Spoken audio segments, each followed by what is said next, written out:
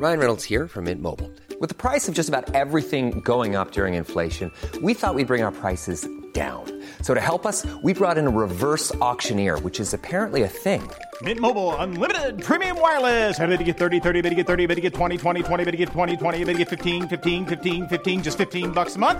Sold! Give it a try at mintmobile.com/switch. $45 up front for 3 months plus taxes and fees. Promo rate for new customers for limited time. Unlimited more than 40 gigabytes per month. Slows full terms at mintmobile.com. Hey, it's Ryan Reynolds, and I'm here with Keith, co-star of my upcoming film, If, only in theaters May 17th. Do you want to tell people the big news? All right, I'll do it. Sign up now and you'll get unlimited for $15 a month and 6 months of Paramount Plus Essential Plan on us. Mintmobile.com/switch. Upfront payment of $45 equivalent to $15 per month. Unlimited over 40 gigabytes per month. Face lower speeds. Videos at 480p. Active Mint customers by 531.24 get 6 months of Paramount Plus Essential Plan. Auto renews after 6 months. Offer ends May 31st, 2024. Separate Paramount Plus registration required. Terms and conditions apply if rated PG. Hi, I'm Jennifer Palmieri, and this is Just Something About Her, a podcast from The Recount. On this show, we're getting to the bottom of what still holds women back from women who are beating the odds. As much as we want to glamorize sports and see it as entertainment, these are workers, and this is a labor force, and this is an exploited labor force. And so I feel like through this whole experience, I've gotten a crash course in power dynamics, labor relations, sexism, racism, the whole everything. Here to help me introduce this week's episode is my producer, Sari Soffer. So this week we're talking about women's soccer in the U.S. through the eyes of a former professional player named Kaya McCullough. Kaya played for the Washington Spirit in D.C. from January 2020 to September 2020, eventually leaving after what she describes as months of verbal and emotional abuse by her former coach, Richie Burke.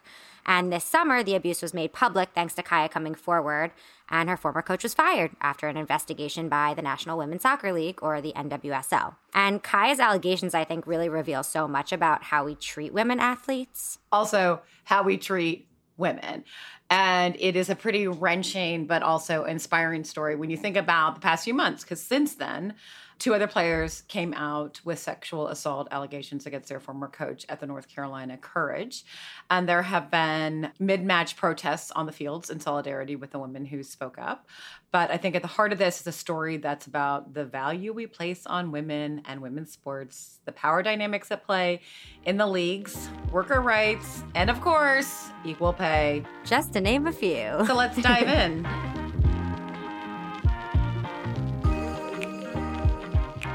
Kaya McCullough, welcome to Just Something About Her. Thanks so much for being on. Yeah, thanks for having me. I'm super excited. I want to start with when we first became aware of your story earlier this summer, when there was an article published in the Washington Post where you came forward about abuse from your former coach at the Washington Spirit, Richie Burke. And walk us through what you revealed in that story. Yeah, so my time at the Spirit was obviously not great. If you've read that article or listened to any of my podcast, I wasn't even really planning on talking about it again, but I was approached by Molly, the author of the article, and she had kind of come to me and was like, I just kind of heard a situation that happened at the club and kind of just wanted to get my opinion about it.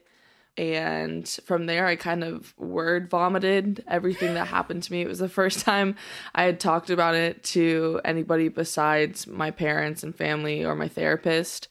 But basically what I divulged was that there was this really horrible culture of intimidation and bullying and psychological abuse happening, verbal abuse happening to players while I was there, and I'm sure before I was there, and also some very racially insensitive incidents that happened while I was there, me being a Black woman, which felt very targeted. Yeah, there was one incident in particular that really stood out for me was after George Floyd was killed. I think you all were taking a picture of the team when you were kneeling. Tell us what happened there, just to give people a sense of the kind of racial jokes that we're talking about. Yeah, so it was right after George Floyd was, put on display for the world to see, and teams in the league were trying to show solidarity in whatever way they could, and my team was like, oh, we're gonna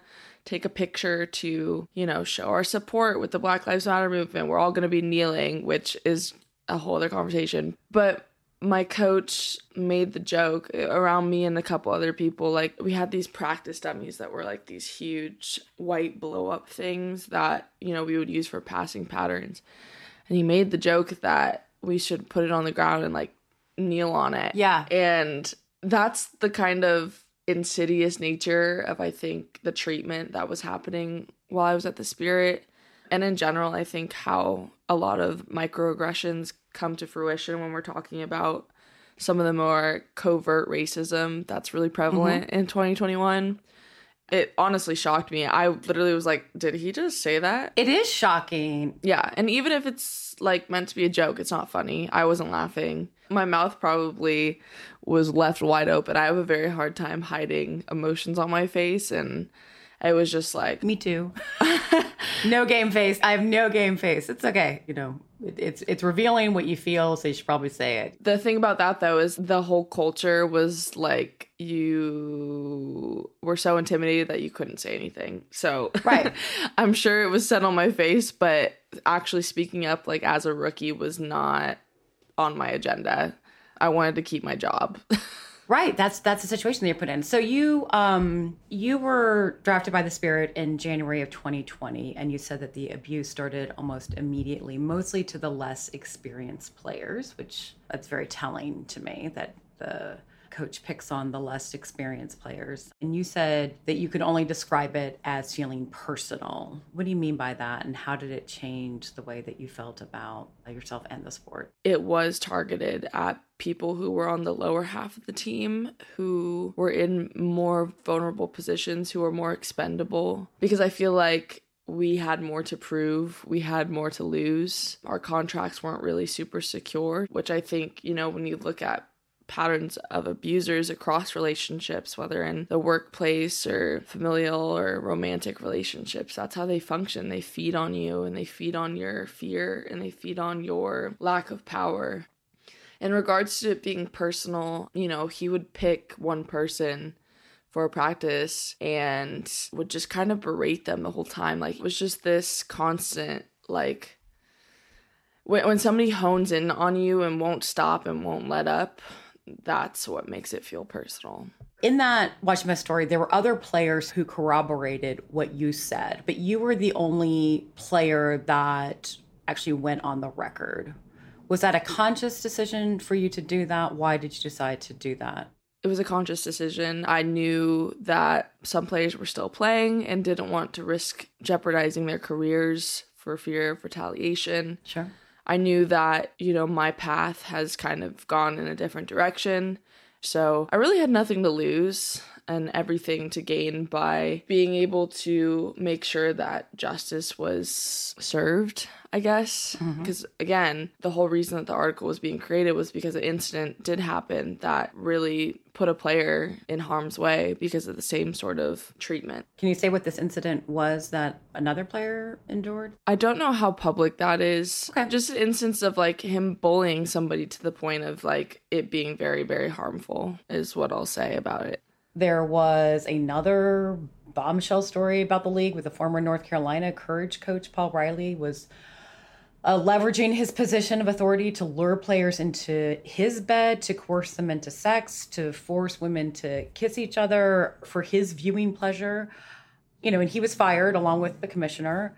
The abuse that's been revealed sort of league-wide is pretty stunning. Yeah, this is a pervasive issue, not only in this particular league, but in the sport and in women's sports, as we've seen over and over and over and over again. And I think that's why, you know, a lot of people are calling for these really strong no tolerance policies for abuse or people who enabled abuse. And I think that's a way forward, because how do you trust people who created a system that was so corrupt? How do you trust those people to reform that system if they've already messed it up once?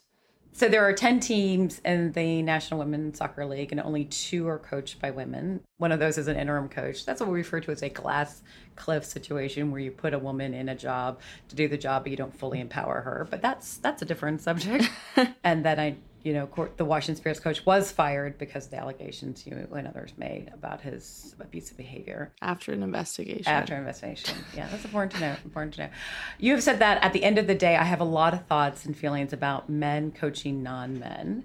It automatically creates this power dynamic. He can quite literally control their contracts, their living, their apartment, their paychecks, their food. Share some of those, what those thoughts and feelings are. Obviously, the solution isn't going to be just hiring more women or non-men coaches. Obviously, women in power can be just as corrupt. Non-men in power can be just as corrupt. True. However. Although usually not. Yeah, big emphasis on the however. In, my time, my experiences, I can only speak for my experiences. The situations where I've had a male coach instantly creates a different dynamic because we live in this white supremacist patriarchal society. That power dynamic is automatically going to translate over to sport. And then on top of that already existing power structure, then give men more power to then basically have unilateral control over the lives of women and non-men. It can corrupt. Power can corrupt. And this coach is an older coach. It's like this has been tolerated in his career, accepted in his career for decades. Yeah, I had a lot of people message me privately on Twitter, on Instagram, through email, basically saying that he coached them when they were like youth players in high school, and it was the same exact thing, and that they were still kind of dealing with some of the repercussions of being treated like that. And so part of this process and part of this healing process was recognizing the fact that like I wasn't making this up, I wasn't lying, right. Like I was gaslighting myself for a year. And I know on your podcast, Unfiltered, you had an episode where you talked about the abuse and the story at length, and you talked about how the abuse created a hierarchy on the team between the newbies and those who were the star players. And you said this, what I thought was really profound. People in power rely on lack of solidarity in order to maintain power. I think if you could point to one factor that I think holds women back, it's pitting women against each other. Not just in sports. I think that's just true overall, like the sense that female success is a finite resource, that only a certain number of them can survive. And nobody thinks that about white men. Pitting women against each other. How did that play out in the field, in the locker room? It's interesting that you say that because I feel like in a lot of ways sports are a microcosm for society, and a lot of the values that we see reflected in sports are a direct result or a direct mirror of where we are as a society. And so I feel like through this whole experience, I've gotten a crash course in power dynamics, labor relations, yes, sexism, racism, like the whole everything. But being able to look back and see the divide that was kind of created inherently through this treatment, through no fault of our own as players, just based on how we were perceived and treated by this coach with a lot of power. It's really interesting. And I described it as a hierarchy, and it wasn't necessarily like anybody was treating each other differently. Everybody was friends on the team for the most part. And I wouldn't say that there was like a direct, like personal kind of tension between people on the team off the field. But on the field, it certainly was just known that those that were, in the top 14 people, top 13 people, like weren't going to get the same treatment. And I think that sort of inherently created, again, this tension that was really hard to get past. And in terms of solidarity, it's hard to trust people who see bad things happening to you or happening to others, and then who don't stand up for you or who don't do anything about it. And again, whether or not that's their fault or not, like I'm not going to be the judge of that. But in me personally, I can't speak to everybody, but how am I going to be able to be a supportive teammate if I don't feel like I can depend on these people to take care of me or my livelihood, or I can't depend on these people to have my back when I need it? I think it definitely created a lot of weird dynamics, for lack of a better word. Have you seen the flip side of that with the solidarity that you've experienced since coming forward with these allegations against your coach? I know that, a lot of people have come forward publicly, a lot of other players, some pretty famous players, to support you and back you up. Yeah, I mean, it's great now to see solidarity. I guess that goes into bigger questions about what kind of solidarity is meaningful and whether it's true and genuine. If it's only solidarity that happens after the fact, what does that say about it? Those are some of the questions that I've been pondering. I do think it's much bigger than just, whether or not I feel supported, because I do. But at the same time, I can't help but feel betrayed in a lot of ways. I shouldn't have had to suffer in order to get support from people. I shouldn't have had to quit to get support from people. People should have been standing up anyways. And it's sometimes hard to not feel resentful about it. But, looking at the bigger picture and realizing that now that there is a solid foundation of solidarity in place, we are going to be able to move forward a lot quicker, a lot stronger, a lot more efficiently. So it's kind of a mixed bag of feelings for me. How did you feel when you got off the phone with Molly, the reporter, after having revealed all this and finally said it publicly, things that you'd only shared privately before? I'm pretty sure I cried. I cried a lot, in this kind of process of coming forward, being asked specific questions and having to recall certain instances that I honestly had mostly forgotten about for self-preservation reasons was really triggering. And at the same time, it was also very empowering because it was me being able to own my truth and to take control back and take power back from something that felt like had been stolen from me. Soccer felt like it had been stolen from me, but to be able to reclaim my own story was a really empowering thing. So I think it was kind of a mixed bag, and I'm still kind of going through waves of that right now. And it's tragic because it's like a sport that you love so much, and yeah, I played for 18 years since I was 5, and my identity was really wrapped up in being a soccer player. Right. So having to step away from that for basically mental health reasons was difficult, but I don't regret it at all. And I'm in a much better place. And I feel like I'm able to affect change in a much more powerful and potent way now that I'm outside of the sphere of influence of the sport, because there is the fear of retaliation. Sure. There is the fear of being cut. There is the fear of not being able to say certain things because you're tied to this organization. So yeah, I feel like being able to go rogue essentially was my saving grace in terms of my advocacy and my activism. First of all, thank you for sharing all that, Kaiya. After a quick break, I want to talk more about mental health and the expectations we have for athletes, especially women and people of color. That's next with former pro soccer player Kaiya McCullough on Just Something About Her.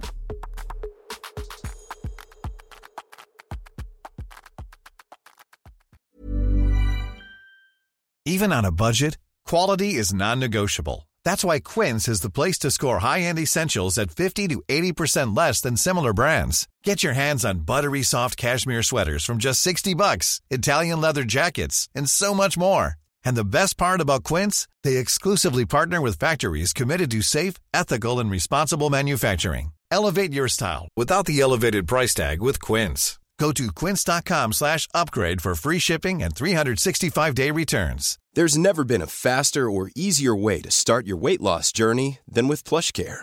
PlushCare accepts most insurance plans and gives you online access to board-certified physicians who can prescribe FDA-approved weight loss medications like Wegovy and Zepbound for those who qualify. Take charge of your health and speak with a board-certified physician about a weight loss plan that's right for you. Get started today at plushcare.com/weight-loss. That's plushcare.com/weight-loss. plushcare.com/weight-loss.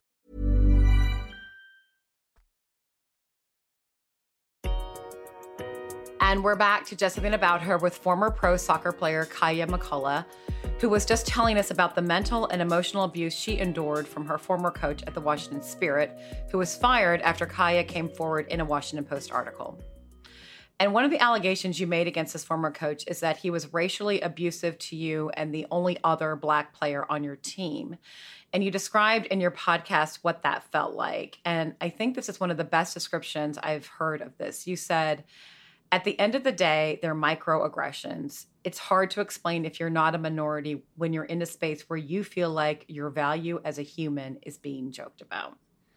Yeah, it's tough because those sorts of things, especially when you've been hearing them your entire life and you've been hearing people joke about you and your culture and your family, and when people are making light of all the trauma that you and your family and your generations and generations of ancestors have suffered for the sake of a joke. It's very belittling. It's very hurtful. And, that word doesn't do it justice.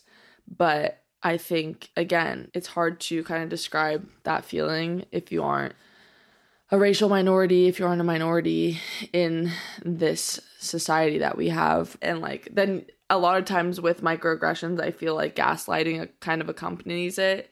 So you're like, well, you're just making a big deal out of it, nothing. I didn't mean it like that. So then the blame is then put back onto you for feeling a certain type of way about it. I think it's a really complex, and I like the word insidious, form of racism.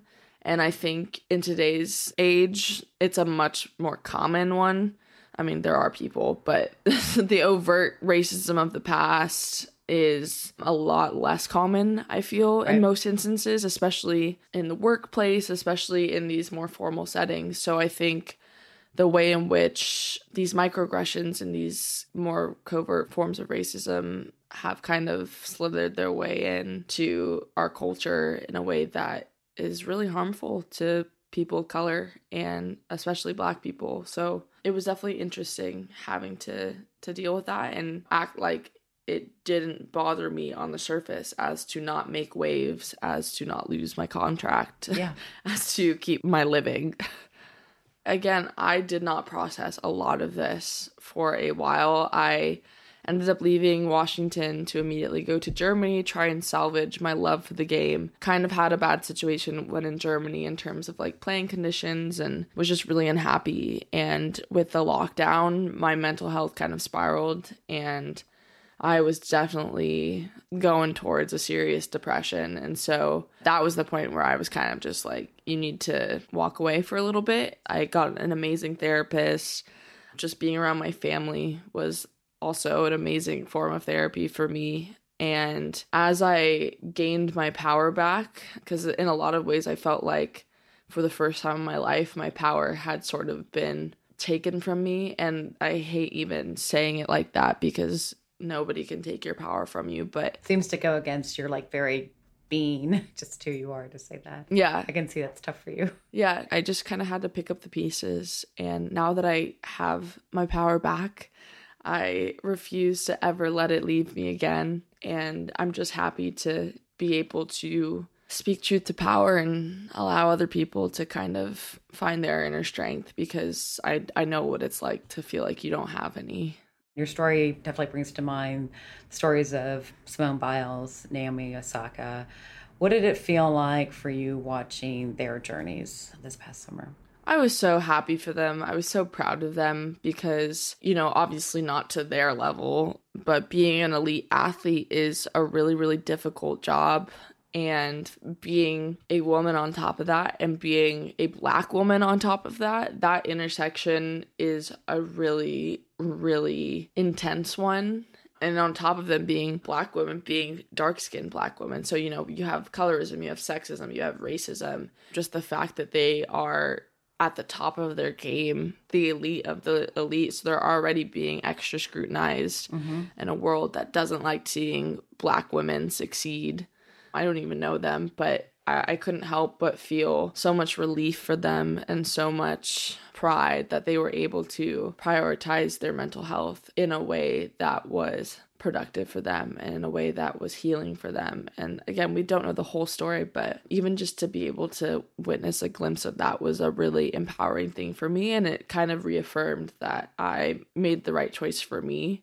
And I just wish nothing but peace to them, because I saw how much better my life got when I prioritized my mental health, how much happier I am now, how many more opportunities I have, how much more fulfilled I am. And it all started with a decision to prioritize myself. These things don't happen in a vacuum, right? You endured what you endured, and then you had enough and took yourself out of the situation and then spoke up about it. Simone Biles, the same. I mean, watching Simone Biles testify in front of that congressional hearing on the sexual abuse from her coach, just one of the bravest, most moving things I've seen all year. But just now hearing you talk about it, it's like I hear light in your voice. You see this is making a difference for people. A lot of people told me, my therapist and my mom and my dad, you cannot help others if you're not helping yourself first. If you're not full, how are you expected to be able to pour water into other people's glasses? And so thinking about my life and how I want to be an advocate for others and how I want to continue to pursue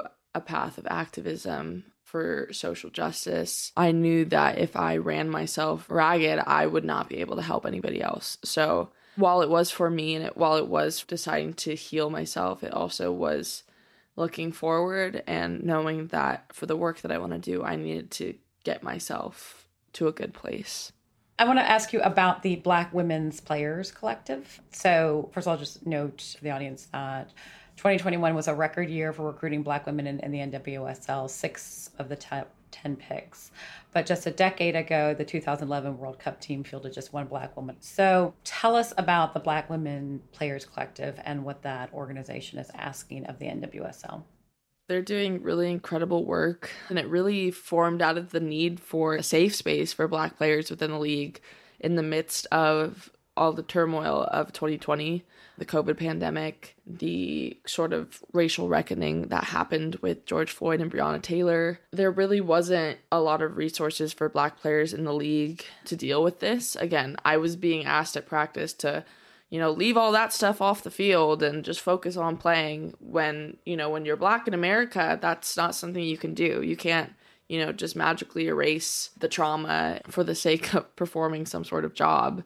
If that was happening to me, I can imagine the exact same thing was happening to others. And in terms of the work that they're doing now, really just creating more access for young Black players, creating more representation or more visible representation for young Black players and for Black players across the globe in a sport that is predominantly white.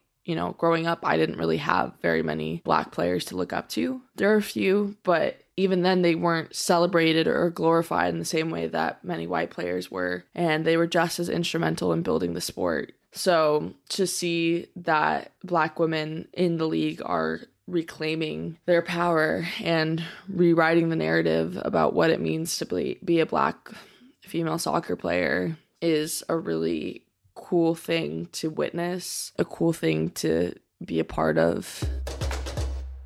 All right, time for one last quick break to pay the bills, and then we're going to talk about another type of collective, a union, and how the NWSL is joining the AFL-CIO, the largest federation of unions in the United States, to try and repair some of the harmful power dynamics Kaya has been talking about. That's after the break on Just Something About Her.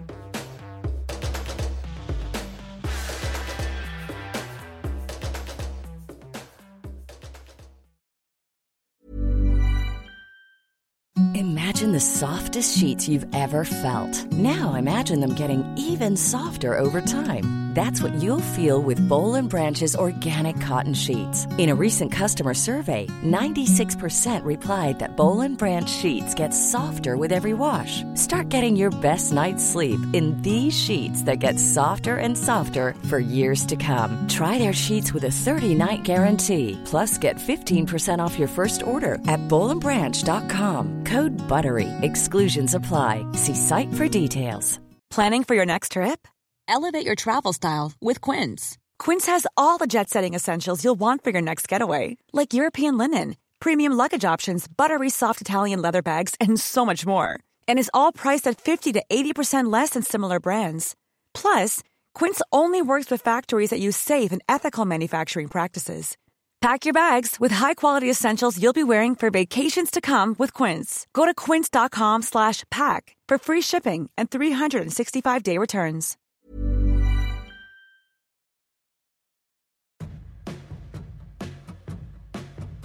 And we're back to Just Something About Her with former professional soccer player Kaya McCullough, who recently quit the NWSL after experiencing abuse by her former coach.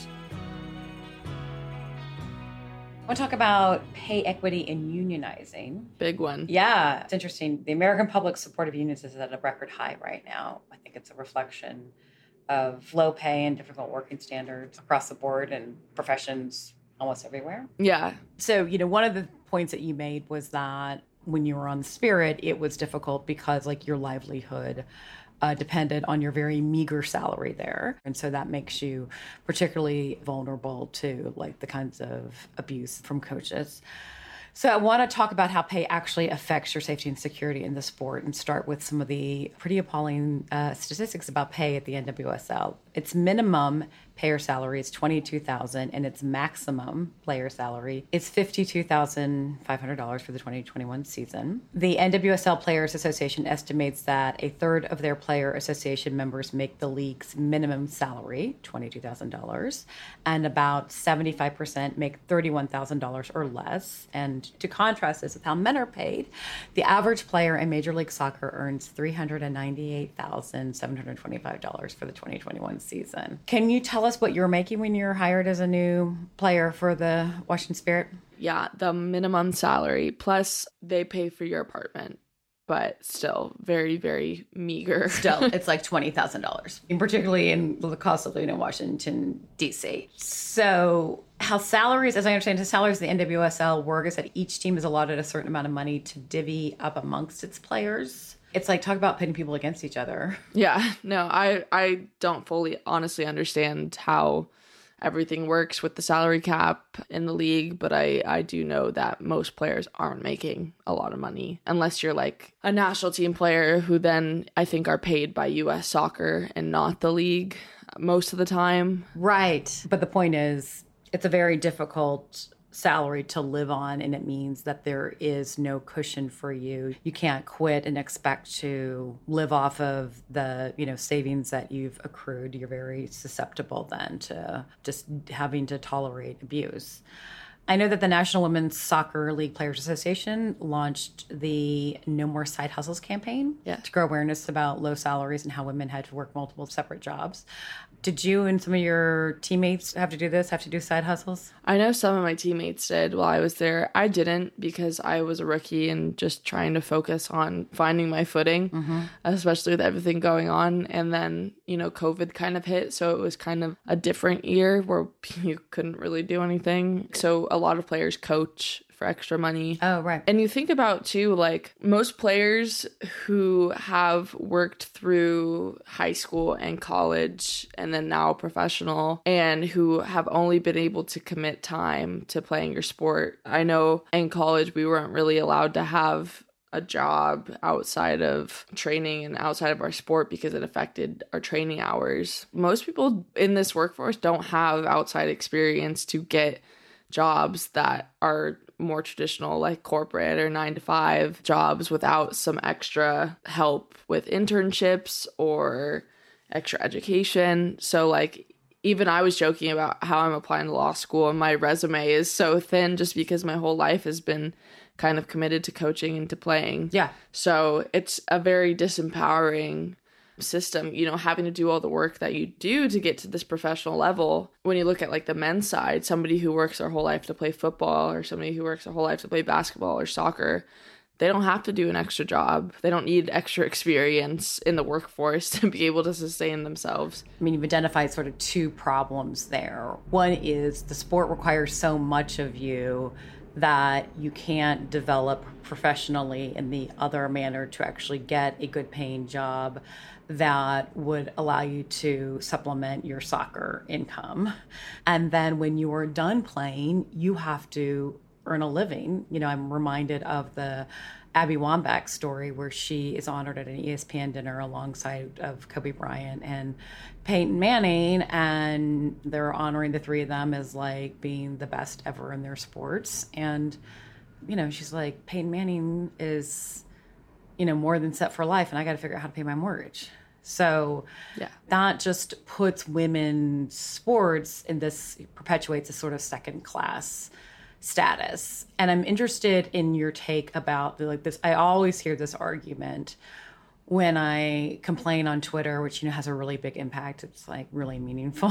But when I complain on Twitter about, and women's soccer is the best example because the women's national team is so good. It's pointed out to me, usually by men, that the problem is that the men's sports bring in more money than the women's sports do. And I was like, yes, I am aware that we built the market to value men's efforts over women's. I know that we've been indoctrinated over the course of all of human history, sent signals every single day that men are to be valued more than women, and that reveals itself in how much money women's sports brings in versus men's sports. But what's your response to that? I think you put it very, very well. Like, you have to look at these larger systems in play, because I think it's foolish to say that women's sports don't have the earning potential. Like, investing in women's sports is not something that's just going to financially drain resources if we put equal amount of resources into it. Yeah, at college. Start with college, right? Start with high school. Yeah, I think viewership for, the NWSL, for the WNBA has skyrocketed in the past year. And yeah, so I think it's remiss to say that,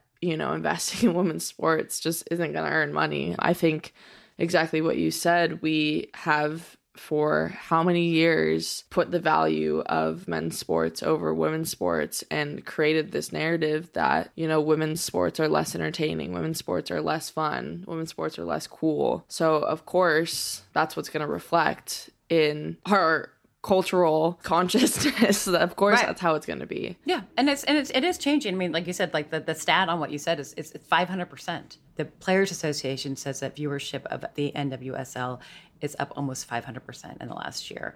And the league has affiliated with the AFL-CIO. Do you have a sense that unions could be an answer here? Definitely. I think, the PA is negotiating their first collective bargaining agreement with the league, which I think is going to be a big step, because when you think about everything that happens, like, there was not an anti-harassment policy in place when I was playing, which is only a year ago. So like, these are basic sort of protections right. that you need to have in place, because at the end of the day, like, as much as we want to glamorize sports and see it as entertainment, these are workers, and this is a labor force, and this is an exploited labor force, and exploited labor forces need unions. And so going back to kind of what I said, I feel like I had this crash course in labor relations, in gender equity, racism, sexism. So yeah, definitely. All in a year. I know, crash course 101, just,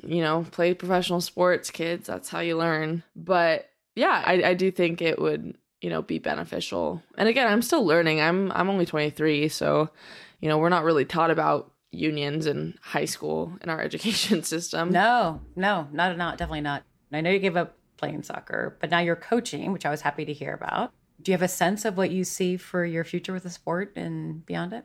No, I'm still figuring that out. I love coaching now because I'm able to see the joy on the faces of kids who still, have yet to be harmed in the same way that I have by the sport. So it's a good reclamation of my love for the sport, and it's coming back slowly. I know it's not going to be an overnight process, but right after I quit, I didn't touch a soccer ball for at least 4 months.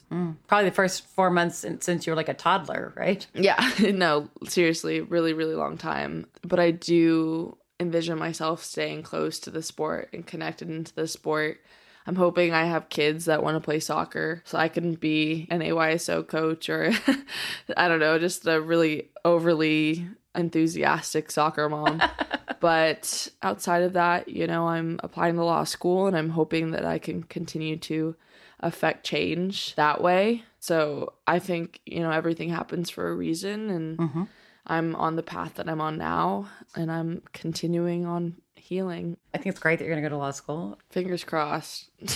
Fingers crossed. Yeah, you got to get in, all that's business. But I do hope you pause every now and then to appreciate that you took the time you needed, you got healthy, and then you brought a lot of justice and solidarity to the sport that was lacking in it. It's just a huge accomplishment. You're well on your way. Thanks. Yeah, it's sometimes hard to sit and pause given everything that's happened in the past year or so, but every now and then I look back and I'm really proud of the person I am today. And I want to be the person I wish I had in my corner when I was going through all of this. So I try to be mindful of it, but there's a lot going on most of the time. Right. Thank you for doing this. It's been really great to talk with you. Thanks for having me. This has been amazing. Sarah, you there? Yeah, I'm here. One thing that I just want to emphasize again is how important it is. She left soccer, kind of got away from that environment, just like every day walking into a pretty toxic place where she's subjected to different kinds of abuse. And it was like after she came out of that, was able to look at it a little more objectively, that then she spoke out. Yeah. Right. I did just want to add one more thing, actually, that we didn't get to mention in the interview. Yeah. On this same team, the Washington Spirit, there had been this story that was kind of swept under the rug about their assistant coach named Tom Torres. It came out that he had sexually harassed some of the players on the team after a night of drinking. He was fired after a few women complained directly after that incident. But when they let him go, it was publicly said that he left to pursue other things. Right. It was not revealed. The actual reason was not revealed. Exactly. And he was Burke's sidekick, the coach that was fired for this abuse. And it just, I feel like, shows you how these are like systems and webs of protection that these organizations prioritize. The NWSL was much more concerned with its image than women's safety because, fast forward, Tom Torres is back coaching girls soccer. So, I think that just shows you like that these are not just individual incidents, but actually like systems that hold this power in place. I could also hear this in her voice. It's like kind of resentful that how easily it all toppled. That's the outcome that she wanted, but also just how much was tolerated and how all the people who were in power then like ran away as soon as it became public. Yeah, I think it was a good thing to remind us all to, when after the fact we come out in solidarity with any movement, with any person, to ask ourselves where we were before that was revealed. We won't always be clued into what's going on in the moment. We won't always, have these revelations in the moment either, but it is a good kind of practice to ask yourself, could I have done something sooner? Could I have spoke up sooner when it wasn't so easy? To realize the power of your own voice, particularly when you like work in solidarity to others, which is cool about the Black Women's Players Collective. Cool. I'm really glad we had her on, and I'm really glad we talked about women's soccer finally. Yeah, I know. This is Just Something About Her, a podcast from The Recount. Thank you to Kaya McCullough for being on the show. If you like this episode, please subscribe to the podcast and leave a rating in the Apple Podcast app.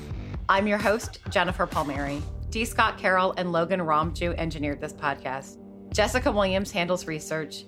Stephanie Stender is our post-producer, and Sari Safar is our producer.